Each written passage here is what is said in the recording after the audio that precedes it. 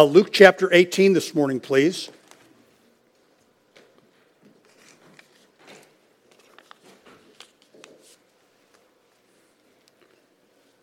Luke chapter number 18.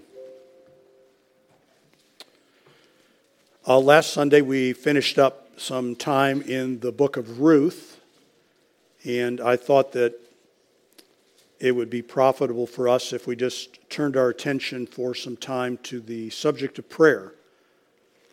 And so we're going to begin to walk that way for a little bit on Sunday mornings. Let's go ahead and stand, please.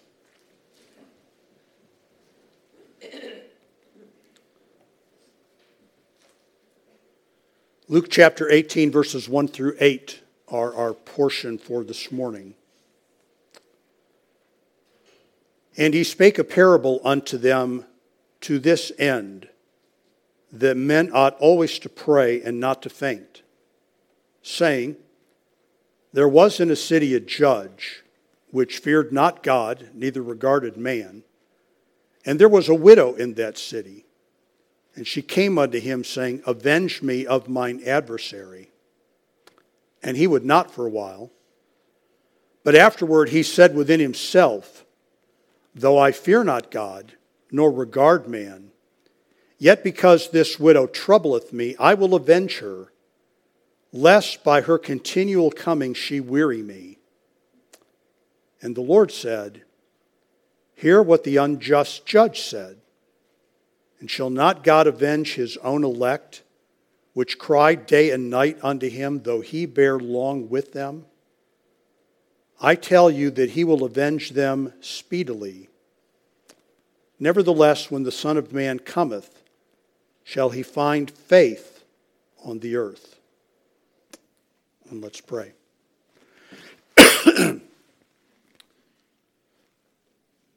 Father, thank you that we are invited to come to you. Thank you that you want us to come to you. Thank you that our authority for coming to you is our faith in the blood of your Son, our Savior. And through his work, we have both peace with you and access to you, never upon our own merit, but by your mercy. Given this, Father, what a foolish thing it is for us to not avail ourselves much and often of prayer. Make us a people who pray, please.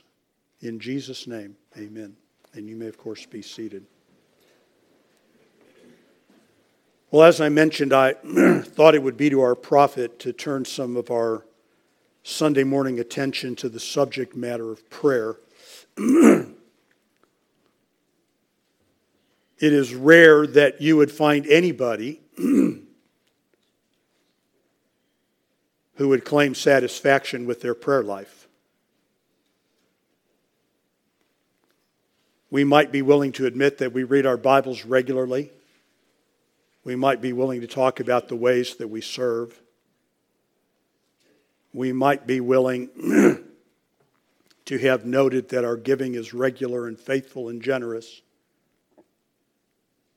But very few of us would accept any accolades or claim any credit for our prayer lives.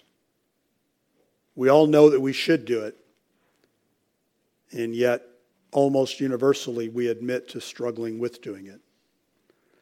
It is not my intention to lambaste us or to berate us, but rather to, particularly in the first few weeks, to look at the incentive the Lord provides for us to do it. I think that it is the Lord Jesus who lays the foundation for us. And then we will turn our attention to the way that the apostles prayed. This morning, then, I wish to address the most basic of all prayer questions. Why should we pray at all? Why bother to pray? We will get to this text eventually, but Jesus points out to us when teaching us to pray that the Father already knows what we need before we ever ask. So again, why pray? Why should I bother to take the time to ask you to do something you already know I'm going to ask you to do?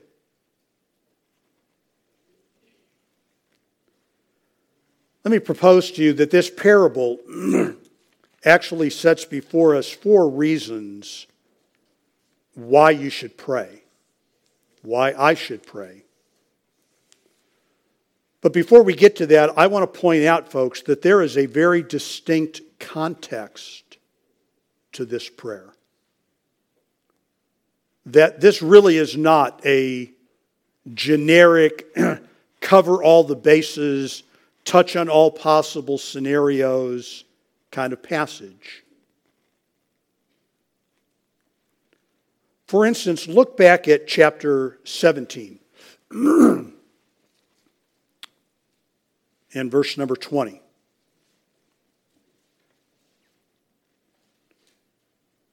And when he was demanded of the Pharisees when the kingdom of God should come.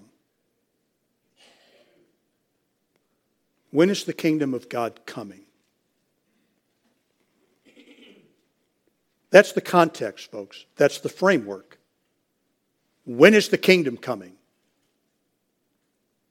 And he spake a parable unto them to this end, that men ought always to pray and not to faint. And notice, if you will please, the specific request that the woman is making in verse number 3. Avenge me of mine adversary. When is the kingdom coming? What does the lady want? She wants to be avenged of her adversary. When is the resolution to the whole issue? Verse number 8. Nevertheless, when the Son of Man cometh, shall he find faith on the earth? When is the kingdom coming? What will it be like when the King comes? Folks, this is a prayer, and this is an explanation that deals with one particular issue, if I can put it this way, and that is the arrival of the King and the resolution of injustice. Now, I'm going to argue that Jesus is encouraging us to be faithful to prayer, pray always in all things, but he is using this specific context to deal with it. Let me suggest to you, although it's not part of the text, but let me suggest to you why I would say that. At the almost end of the New Testament, right before we get to the book of Revelation, in the little book of Jude, verse number 14 points out that Enoch, who was the 7th from Adam, and if you go to Genesis chapter 5 and start looking through the genealogy, there's Adam, and then you count 7 men born, listed, boom, boom, boom, you get to number 7, and it's Enoch. 7th male listed as being born after Adam. That far back in human history, Enoch had a message. The Lord is coming. The Lord is coming. He is coming with 10,000 of his saints. Now here we are, folks, through approximately 4,000 or 5,000 years of Old Testament history, 2,000 years of New Testament history, and he hasn't come yet. When you get to the book of Revelation, and we will look at a couple of verses in Revelation a little bit later, what is the prayer? Even so come, Lord Jesus. Enoch wanted him to come. Abraham wanted him to come. Paul wanted him to come. Peter wanted him to come. John wanted him to come. Didn't come. And all the while that men are praying for him to come and he doesn't come, they are experiencing injustices for the sake of his name. Avenge me of mine adversary. Why do we want him to come? We want things set right, don't we? We want his name to be recognized. We want to be vindicated for what we believe. We want to be vindicated for the positions we have taken. And Peter points out to us that the fact that he hasn't come will cause us no small problem among unbelievers who will conclude that since he hasn't come yet, he probably isn't ever going to. Where is the promise of his coming? He's been promising and promising and promising.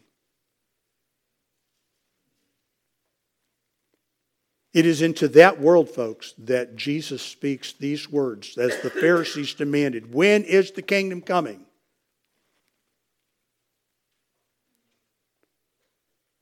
So with that as our foundation, let me suggest to you 4 explanations for why you should pray from Luke chapter 18. Number 1, we should pray because Jesus wants us to pray. We should pray because Jesus wants us to pray. He spake a parable unto them to this end, that men ought always to pray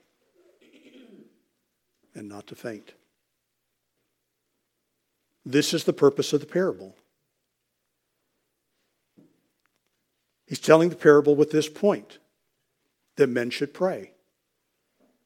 Why should I pray? Why should I pray if the Lord knows what I need? Why should I pray if I pray and he never seems to answer it anyway? You should pray because the Lord wants you to pray. That's what he said.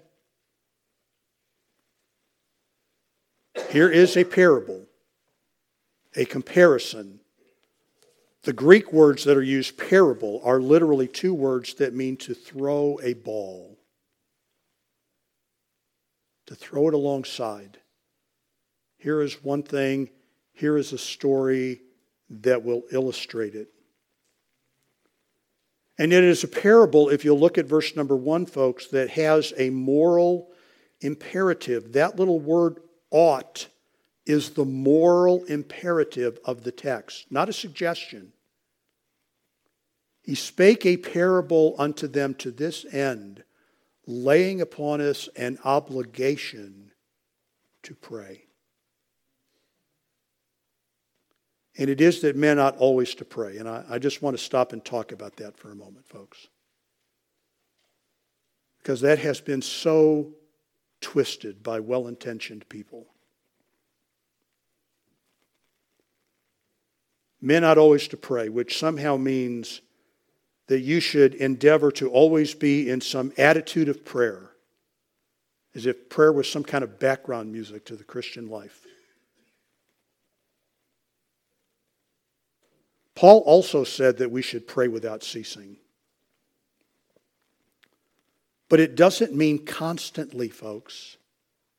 It just doesn't mean 24-hour a day, 7-day a week, somewhere in the back of your head, always at all times is some prayer going on. It doesn't mean that. Let me just suggest to you why it doesn't mean that. Luke chapter 18 and verse number 1, and he spake a parable unto them to this end, that men ought always to pray and not to faint. Now look back at Luke chapter 11.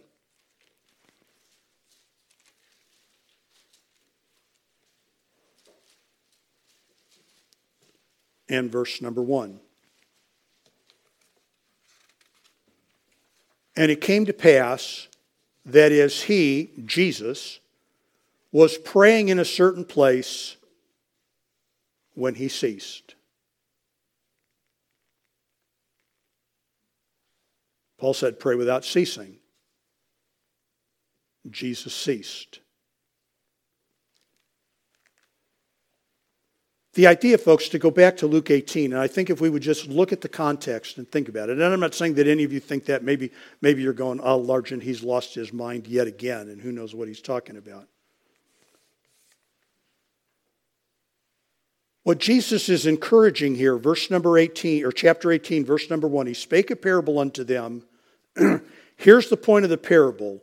The men ought to always pray and not to faint, not to abandon prayer, not to throw in the towel. not to come to the conclusion, right, specifically within this context, not to come to this conclusion that your praying gets you nothing, so there's no point in praying. I ask and he doesn't answer, so why bother? I have sought and he doesn't respond, what's the use? He spake a parable to them to this end, to put a stop to that kind of thinking. Why should we pray? Because Jesus wants you to. This isn't the second point, but it's part of the first, and we will get to this, folks. Why does God want me to pray?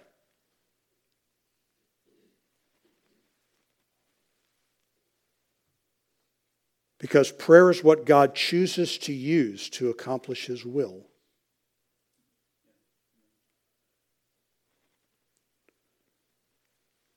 For all that God does, folks, right? For every end that God has, He has also planned a means to accomplish that end. For everything that God wants done, He has told us how to do what He wants done. This is kind of fundamental, basic, elementary Christianity.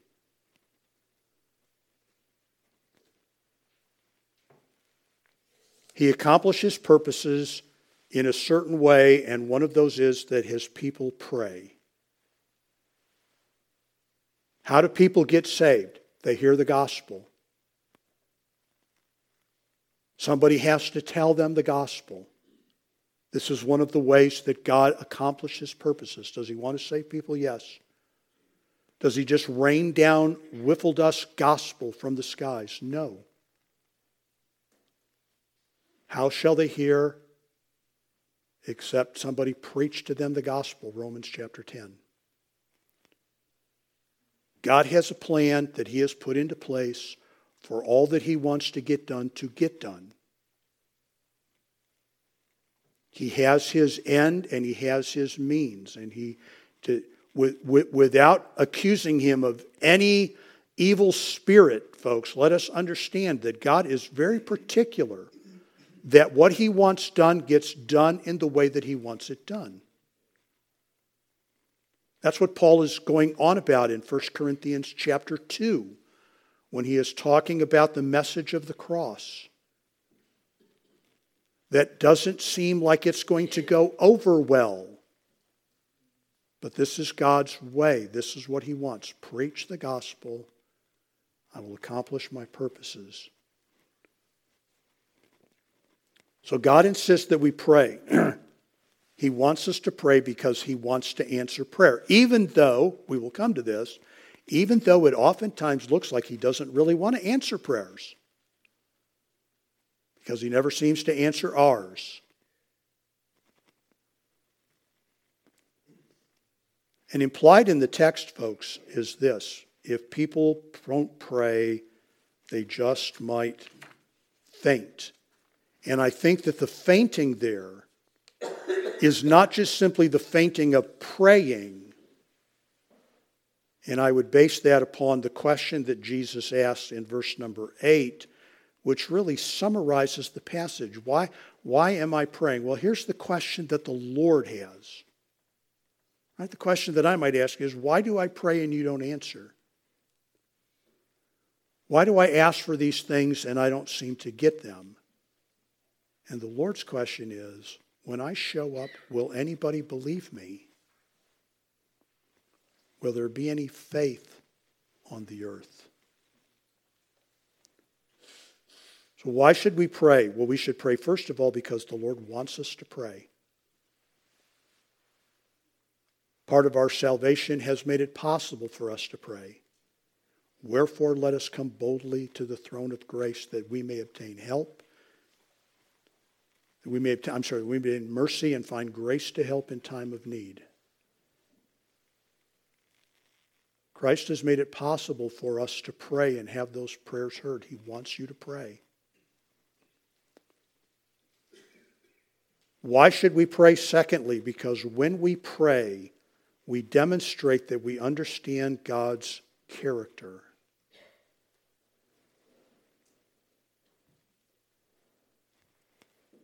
Jesus makes a statement. He spake a parable unto them to this end, that men ought always to pray and not to faint. He's going to give us now a story. He's going to tell us the parable.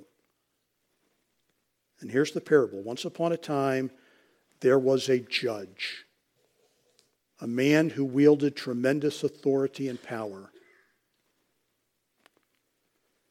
This man didn't care anything about God. He never made a decision in his life that had anything to do with God. He never thought about God. His decisions were never based upon what was right by the Lord or what the Bible might have taught. He didn't care anything about God. Neither did he care anything about people. This was a man, folks, who was totally self-consumed. He didn't think about the Lord. He didn't think about anybody else. He thought only about himself. That's the implication. The only thing that ever mattered to him was him. And then there's this widow. And just as the judge is the strongest of the strong and the mightiest of the mighty, the widow is the weakest of the weak. We would call her disenfranchised. She has no voice. She has no standing. But she does have access to the judge. And so she just keeps coming to him with one request: avenge me of mine adversary. Avenge me of mine adversary.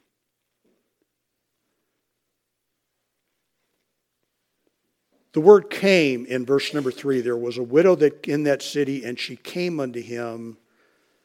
The English there doesn't quite catch the intensity of the action of the Greek verb. She keeps on coming to him. She chases him down. When he tries to leave his house in the morning, she's standing in the driveway. When he shows back up at night, she is standing on the porch. When he's at the lunch counter, she is standing right next to him. Avenge me of mine adversary. And finally, verse number 5, for no other reason than a selfish reason. Not because she had a good case. Not because she was a poor widow. He cared nothing about God and nothing about the woman. He finally said, I'm going to judge in your favor because I'm tired of hearing you talk.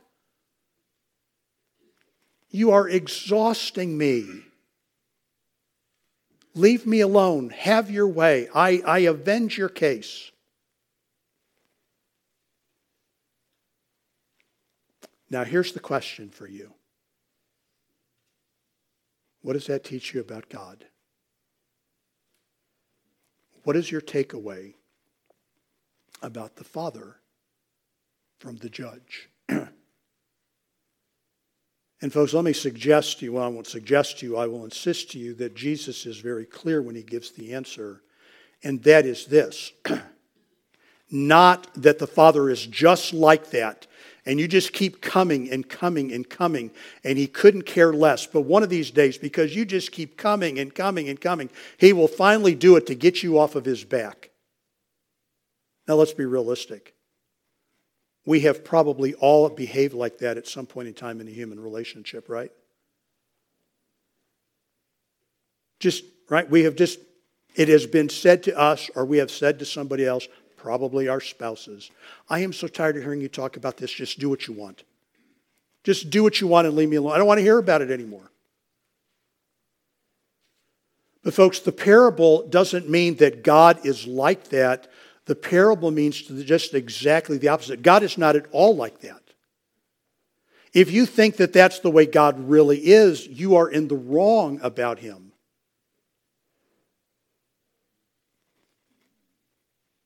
He is not unjust. He is not uncaring. But look at the way that it is put in verse number 7, folks, because this is the critical explanation for how the Father is not like the judge. Shall not God avenge his own elect? Right? There was her question. Avenge me. Avenge me. And here is the position. Now, will not the Father avenge his own, which cried day and night unto him, though he bear long with them? Now, what does that mean? What does that mean, he bears long with them? Well, and here's what it means, right? The judge is exhausted by this woman coming to him. Right? That's what he says in the text. Right? Verse number 5, I will avenge her, lest by her continual coming she weary me. She wears me out. But you can't wear out the Father. That's the point he's making. The Father doesn't get worn out. Literally what Jesus said is he's very long-winded, you know. If this prayer is like some kind of a marathon, right? He's very long-winded. He can keep up with you the whole time and it doesn't bother. He's going to avenge you. He is not going to get exhausted by your perpetual coming. He is not going to be frustrated by your perpetual coming. And in fact, in verse number 8, I tell you that he will avenge them speedily.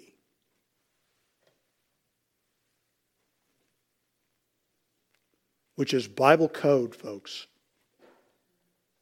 For when it begins to happen, it will happen very quickly.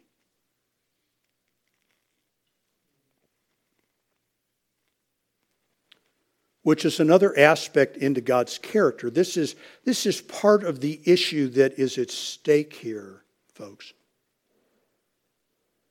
Contrary to the couple of passages that do seem at times to indicate otherwise, that you can just tell God you want something, and if you have enough faith, He's going to roll over and give it to you. Prayer is always just that. Prayer is always a request. It is always a request from one who is an inferior, us, asking of one who is a superior, God. It is always the request of one who has partial knowledge, asking of one who has complete knowledge.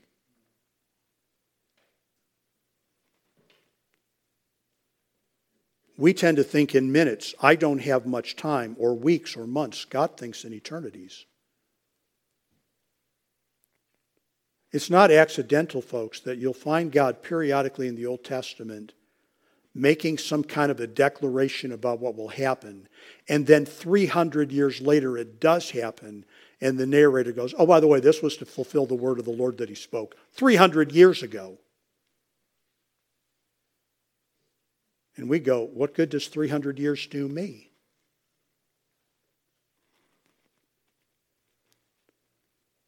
Look, if you would, at Revelation chapter 6.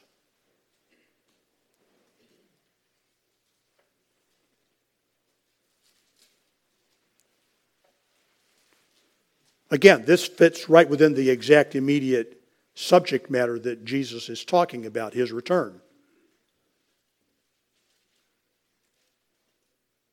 And when he comes back, it will be the day of his vengeance. Revelation chapter 6 and verse number 9. When he had opened the fifth seal, I saw under the altar the souls of them that were slain for the word of God and for the testimony which they held. Because, folks, going all the way back to Enoch, there's been a pretty long list of people who said the Lord is coming, and a longer list of people who said, we don't want to hear that, and you're going to pay the price. Verse 10, they cried with a loud voice, saying, how long, O Lord, holy and true, dost thou not judge, and here's our word, avenge our blood on them that dwell on the earth? How long? I mean, we've been waiting since Enoch. How long? And white robes were given unto every one of them, and it was sent unto them that they should rest, yet for a little season, until their fellow servants also and their brethren that should be killed as they were, should be fulfilled. We have partial knowledge. He has full knowledge. We have a little power. He has all power. We are invited to pray. Our prayers are heard. Our prayers matter. but he is doing what he is doing. I pray because he tells me to pray. I pray because my prayer reflects an understanding of his great nature. I pray in spite of the fact that he knows what I need. I pray in spite of the fact that some of those prayers may not be answered in my lifetime. Because thirdly, I pray because I believe his assurance. I tell you, verse number 8, he will avenge them speedily. Speedily.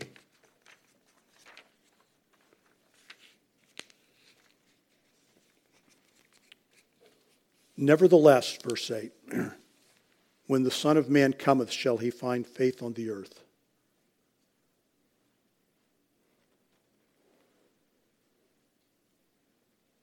In spite of this reality, in spite of this promise, will there be those who believe? Now, there's a lengthy, and I'm not going to try and get into it, there's kind of a debate about whether he's talking there about personal faith or faith in general, where there'll be any true faith on the earth. But I think that is established. I think the question he's getting at, will people believe that he is coming? Will he find people with this kind of confidence? And by the way, folks, to go back to future events, when he says, verse number 8, I tell you that he will avenge them speedily, never the man when the Son of Man cometh, shall he find faith on the earth. Remember that he is already on the earth. This is a discussion about his second coming. This is anticipating the crucifixion and the resurrection and the ascension. And then when he comes, because he's here. He's not asking if anybody believes him now. He's asking if anybody will believe him then.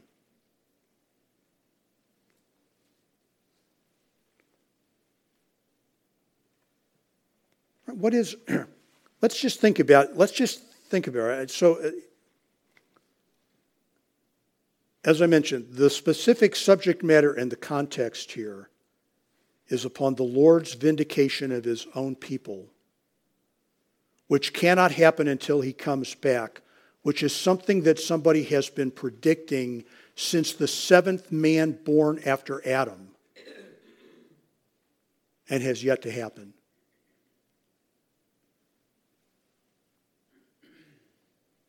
But what is one of the major obstacles to unbelievers believing and to Christians being faithful to the Lord and praying is this very question: when is he coming and when is he going to act?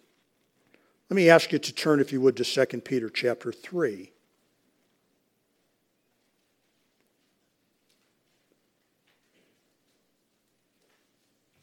Let me insert my apology in here now, because I'd begun by saying 4 points from the text, but I'm making 3 points from the text, so I need to go back and fix that. Math, you know that math is not my strong suit. 2 Peter 3:3. Knowing this first, that there shall come in the last days scoffers walking after their own lusts, and saying, where is the promise of his coming? For since the fathers fell asleep, all things continue as they were from the beginning of the creation. For this they willingly are ignorant of.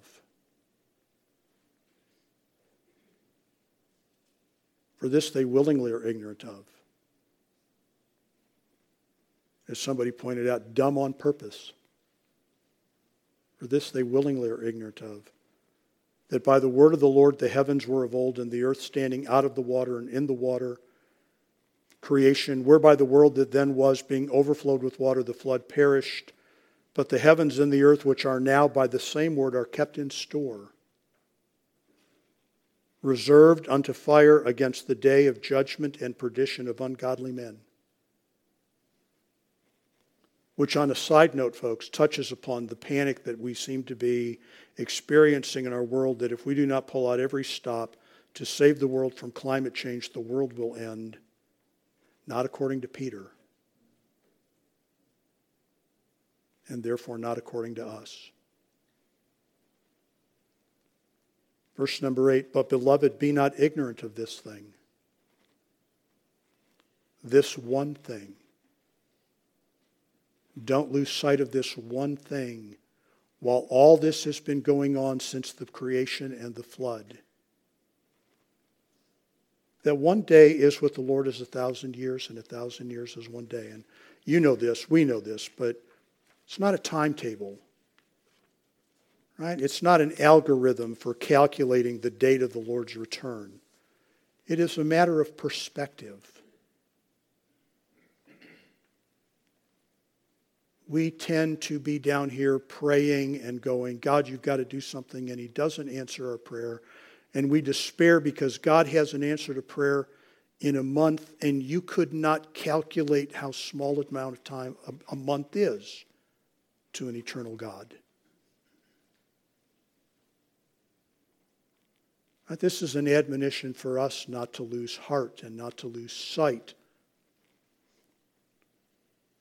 God is holding on to the world. He will accomplish his purposes with it. And here's what we need to remember. One day, 1,000 years, potato, potato. The Lord is not slack concerning his promise, Peter says, as some men count slackness, but is long-suffering to usward, not willing that any should perish, but that all should come to repentance. Another dimension of perspective. Lord, when are you coming? Well, I'm still trying to save people.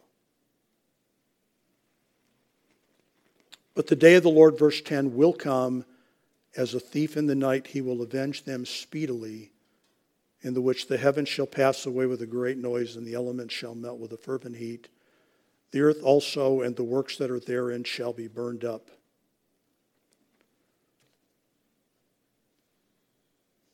So folks, our praying is not simply about asking and receiving. It is about asking and receiving. But it is not simply about asking and receiving. It is about believing.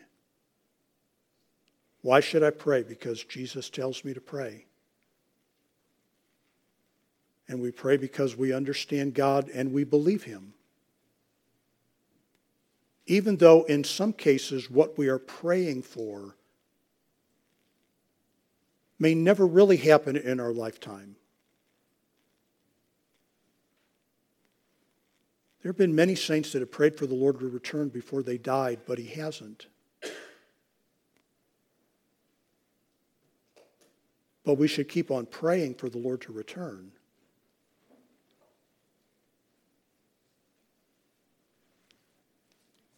He will teach us, we will see this, he will teach us to pray specifically for his kingdom to come, and yet it has not come. And Paul died waiting for the kingdom.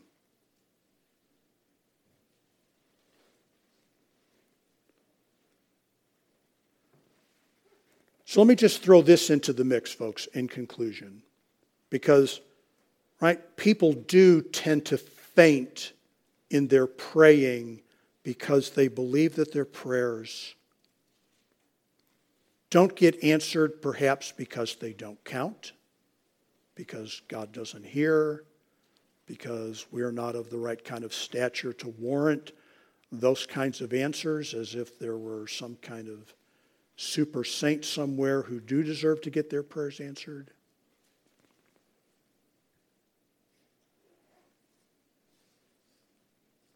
So, 3 times in the book of Revelation, Revelation 5:8, Revelation 8:3, Revelation 8:4, we are informed about our prayers,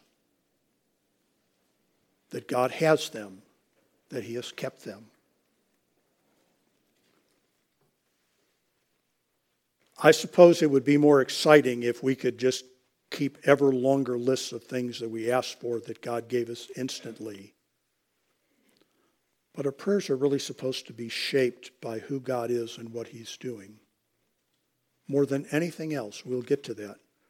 More than anything else, folks, our prayer lives are supposed to be first and foremost oriented by the things that concern God. So pray for the kingdom to come. Pray for him to be vindicated. Avenge me of mine adversary. Pray for the ordinary things, certainly. But pray. Don't quit praying. Let's pray. Father, we thank you that all of our prayers have been kept.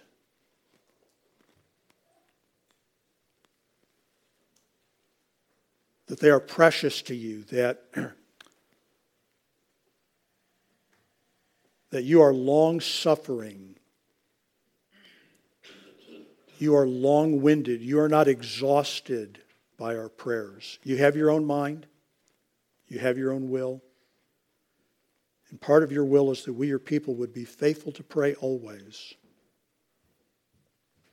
Give to us great faith that you will come and make things right, that all things will be new, that our lives reflect that.